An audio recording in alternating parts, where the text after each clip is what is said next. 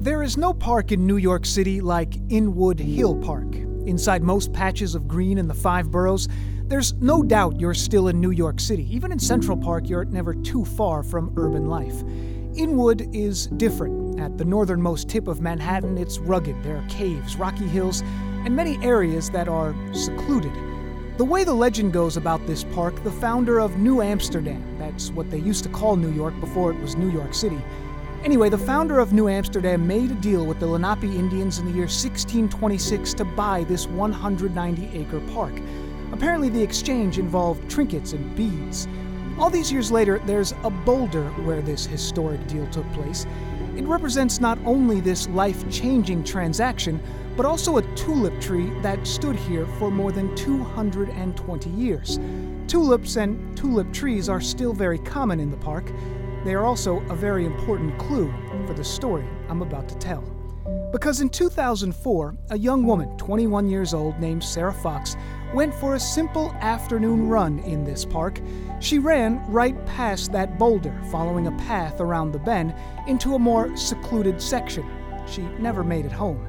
They found her 6 days after she went for that run. When she was discovered, her body was surrounded by flowers, tulips from the trees that have dotted this park for centuries.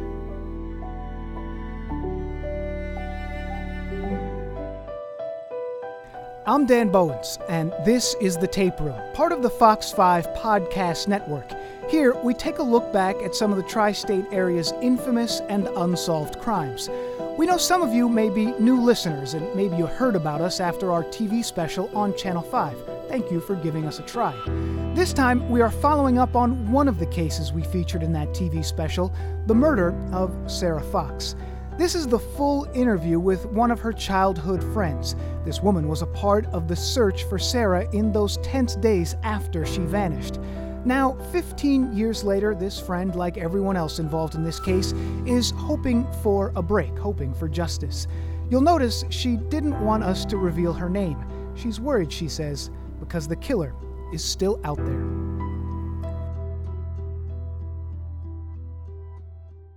On that day in May in 2004, just the alarm bells started to go off. People are starting to make phone calls. What's going on? I mean, what do you remember about that time during that month, that late few days in May 2004? Well, the first time I was aware of it, I got a phone call from Sarah's sister, my friend, who said that Sarah hadn't been seen in about 24 hours. And at that point, the police had already been contacted and people were already searching for her up in New York. I was in Philadelphia. And when I got that phone call, my heart just sank because I knew something terrible had happened, because Sarah was not the kind of person to disappear. She was not the kind of person to do that to her friends and family. So I just knew that it was something bad. And sort of come to find out that she had gone for a jog in Inwood Park.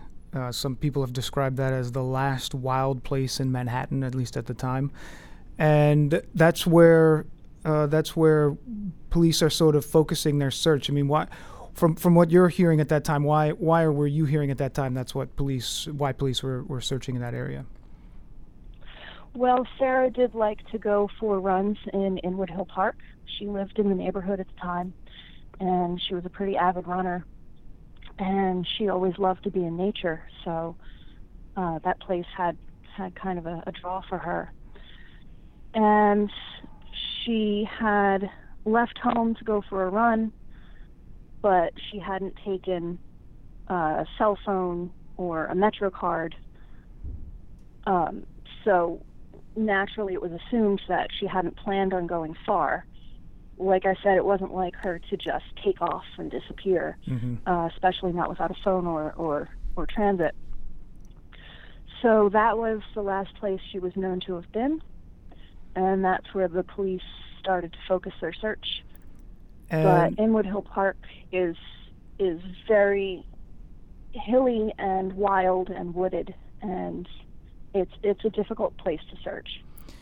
And police aren't the only ones searching. There are friends and there are family like yourself who join this search. Can you talk to me a little bit about what that is like as we start to move forward? Yes. So those days that she was missing were a very difficult time, and the days just dragged on with no word. Every day was more frantic than the last because time was passing. And as much as we wanted to hold out hope, we had to find out what had happened. So it was 6 days later. Sarah's family in South Jersey had organized a bus to go up to New York and search the park. And I was part of that search, as were many of her friends from high school, from that tight-knit group. And we all went up on this bus. And the mood among us was just that we were doing what we had to do. We couldn't stop to think about it too much. We just had to cover all the ground and find out what had happened. So the police had searched the park already with dogs, I believe, but it turned up nothing. Again, this was a very wooded area. And friends and family on this bus got to the park. And at first, we started at the bottom of the park. It's pretty large. And at first, we made a human chain, and we were combing the area together. But it was going very slowly, and eventually everybody broke off into these small groups to cover more ground, and started walking these paths. And my mother was there, our friends were there. It was just this big group of people who all cared about Sarah. And it was really this kind of incredible thing to see, all of these people turning out. And within about 90 minutes, a group found what seemed to be human remains. I was not part of that small search group. I came upon them right after, and they told everybody to basically back away from the area while police and other officials went to see what was going on. And so that was about 90 minutes after we started. And basically there was nothing for us to do. We just waited and waited and waited to see what the official news would be. There were lots of reporters gathered at the entrance to the park, just waiting for any news. And we were all just kind of hoping that we would be able to figure out what was going on before it kind of hit the media.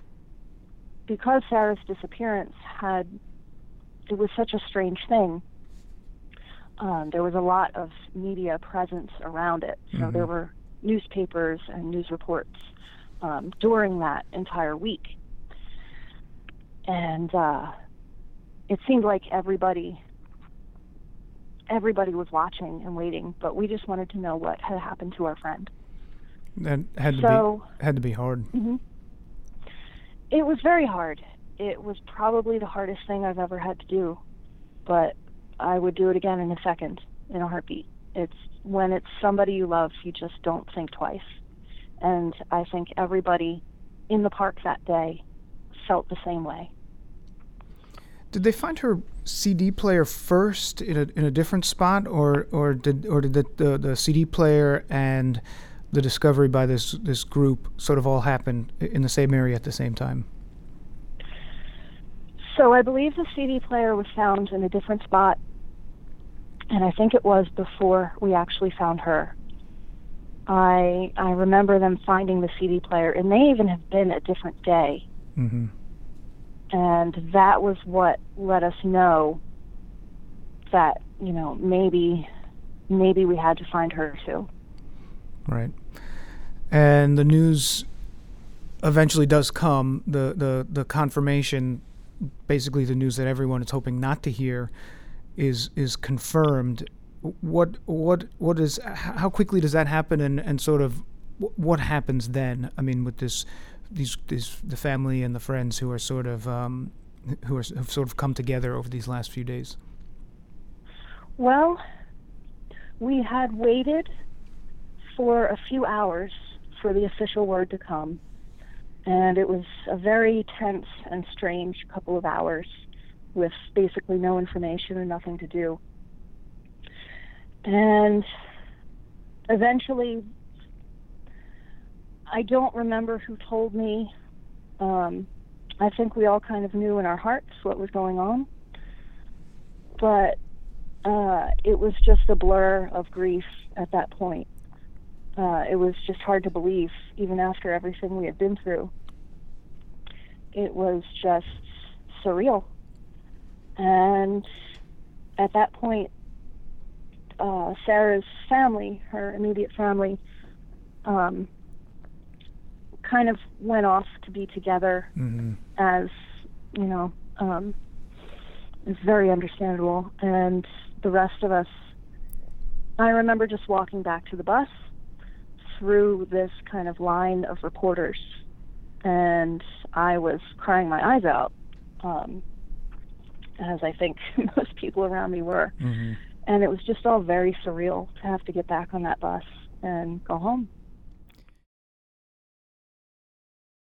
You know, it's one thing to have something like this happen, and it's as terrible as it can be, and then you come to the realization that your worst fears have come true.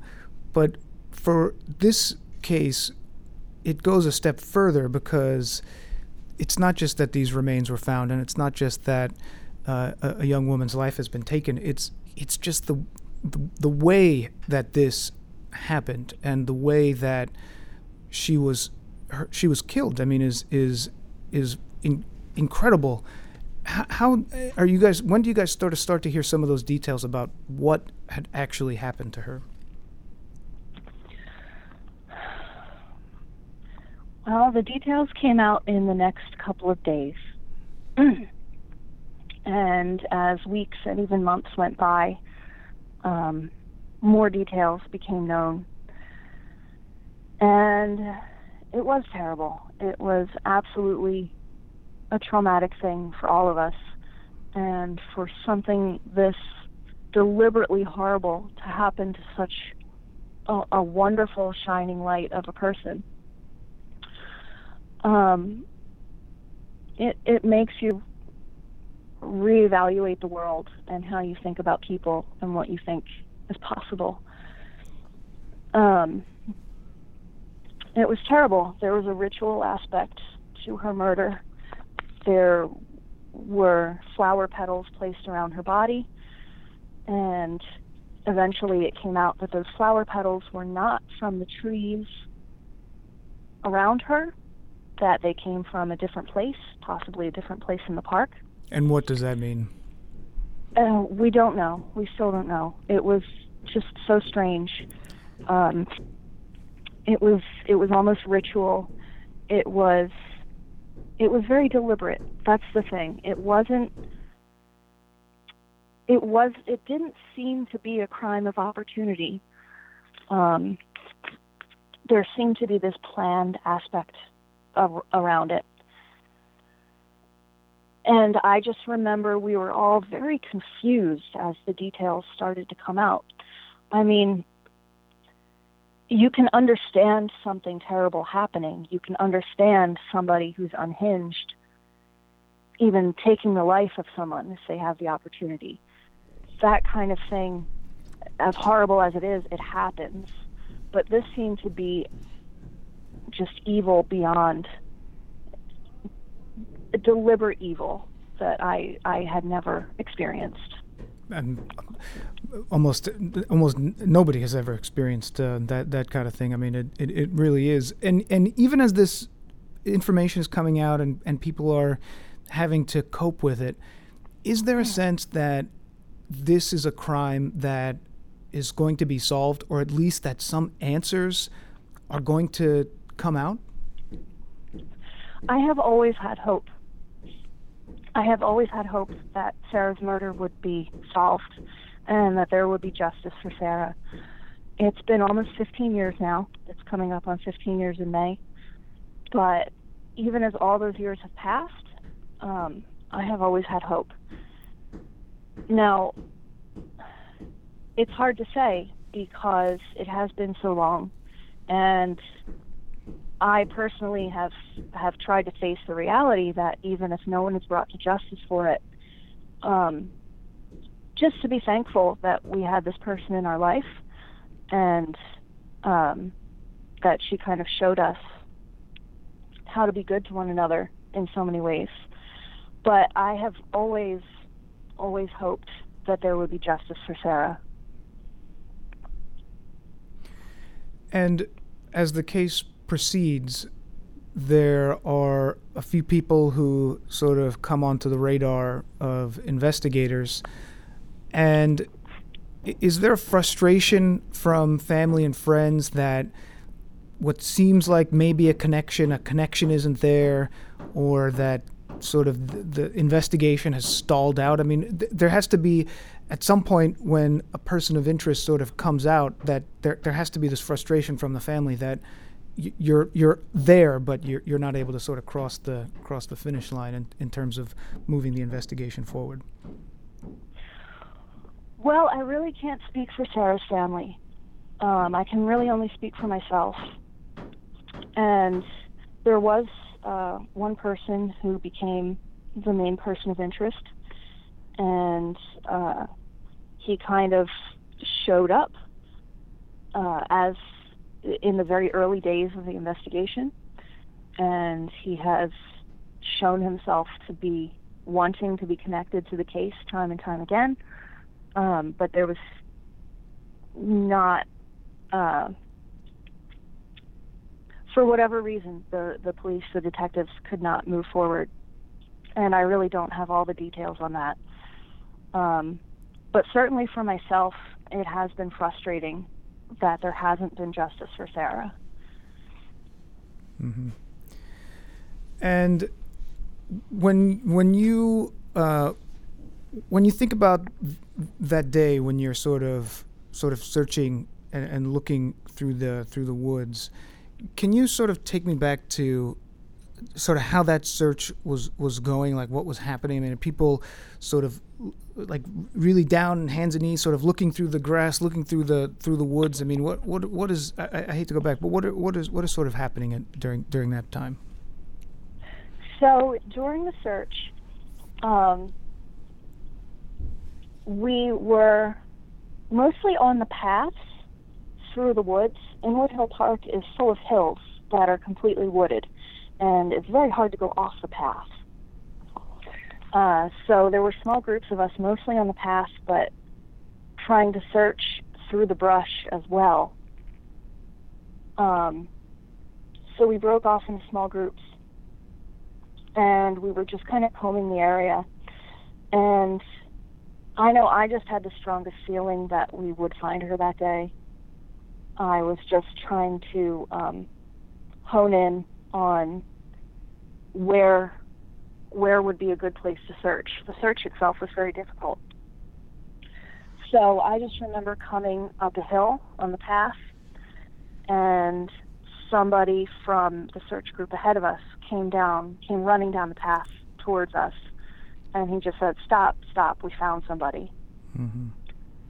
And that was when I stopped, and myself and a couple of friends and my mother, we sat on this kind of railing overlooking, like right underneath the Hudson Bridge, and we waited there for a long time before we went back to the beginning of the park.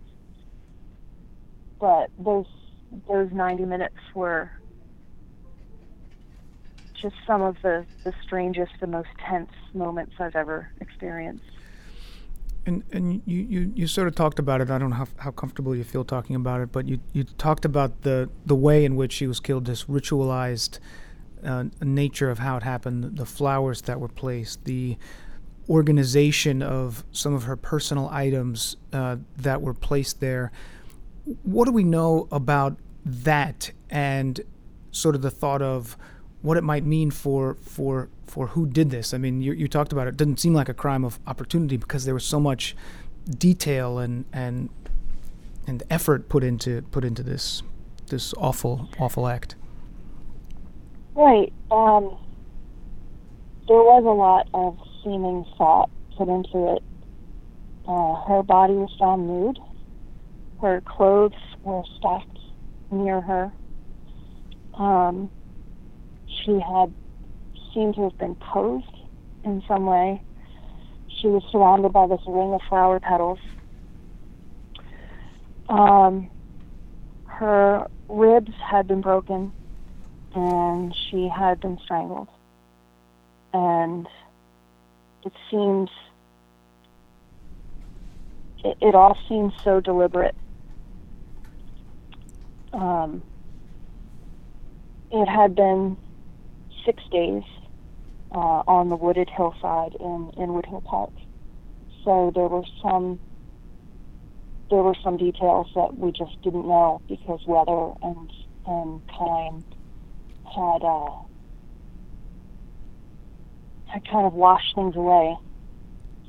But it seemed like somebody had wanted her to be found. It seemed like the work of somebody who wanted that work to be seen. It wasn't just that some deranged person had committed a murder and gotten rid of the body. It was also staged, and it looked like the work of somebody who wanted it to be found. In Inwood Hill Park, it's so wooded, and it would have been easy to put her somewhere where she would never be found. There's water, there are rocks and brush. She easily could have never been found, but it was staged in a way that meant somebody wanted this work to be seen. And you told me that you were recently found yourself back in that park, just sort of walking around. Was that the first time that you had been back there? Yes. So just a few weeks ago, I happened to be in New York, and I just had a strong feeling that I should go up there just for some closure for myself. And so I took the subway up there, and I spent a few hours just walking around. I easily found the spots where everything had happened, where her body had been found, where we had searched, where we sat on that rail overlooking the Hudson. It was just something I felt like I needed to do for myself.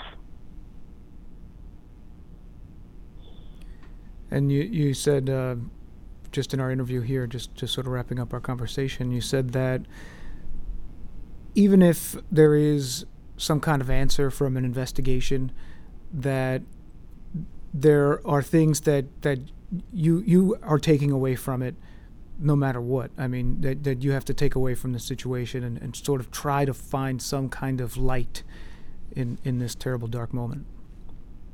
Absolutely. Sarah was a good friend of mine, and to me, what happened to her to end her life doesn't define her.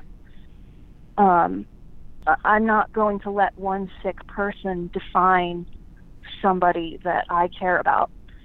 And I've tried to take that feeling into the rest of my life as well, and to really be present with my friends and family, and try to be the best person that I can be when I'm with them.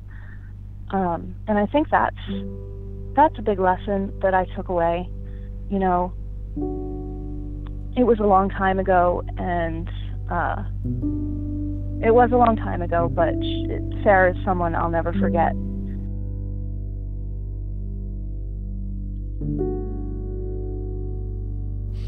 If you want to see the on-air version of this story or our special as a whole, you can go to the Fox 5 NY YouTube page. As for this case, the NYPD has assigned one of its most seasoned cold case investigators. He tells us he is still in touch with the family and he's taking a new approach, digging deeper into Sarah's past, her life before she moved to New York City. Every year, he also puts up flyers inside Inwood and around the Inwood area. He's hoping someone will come forward with information. If you know something about this case and you think you can help, please call Crime Stoppers, 1-800-577-TIPS. You can remain anonymous.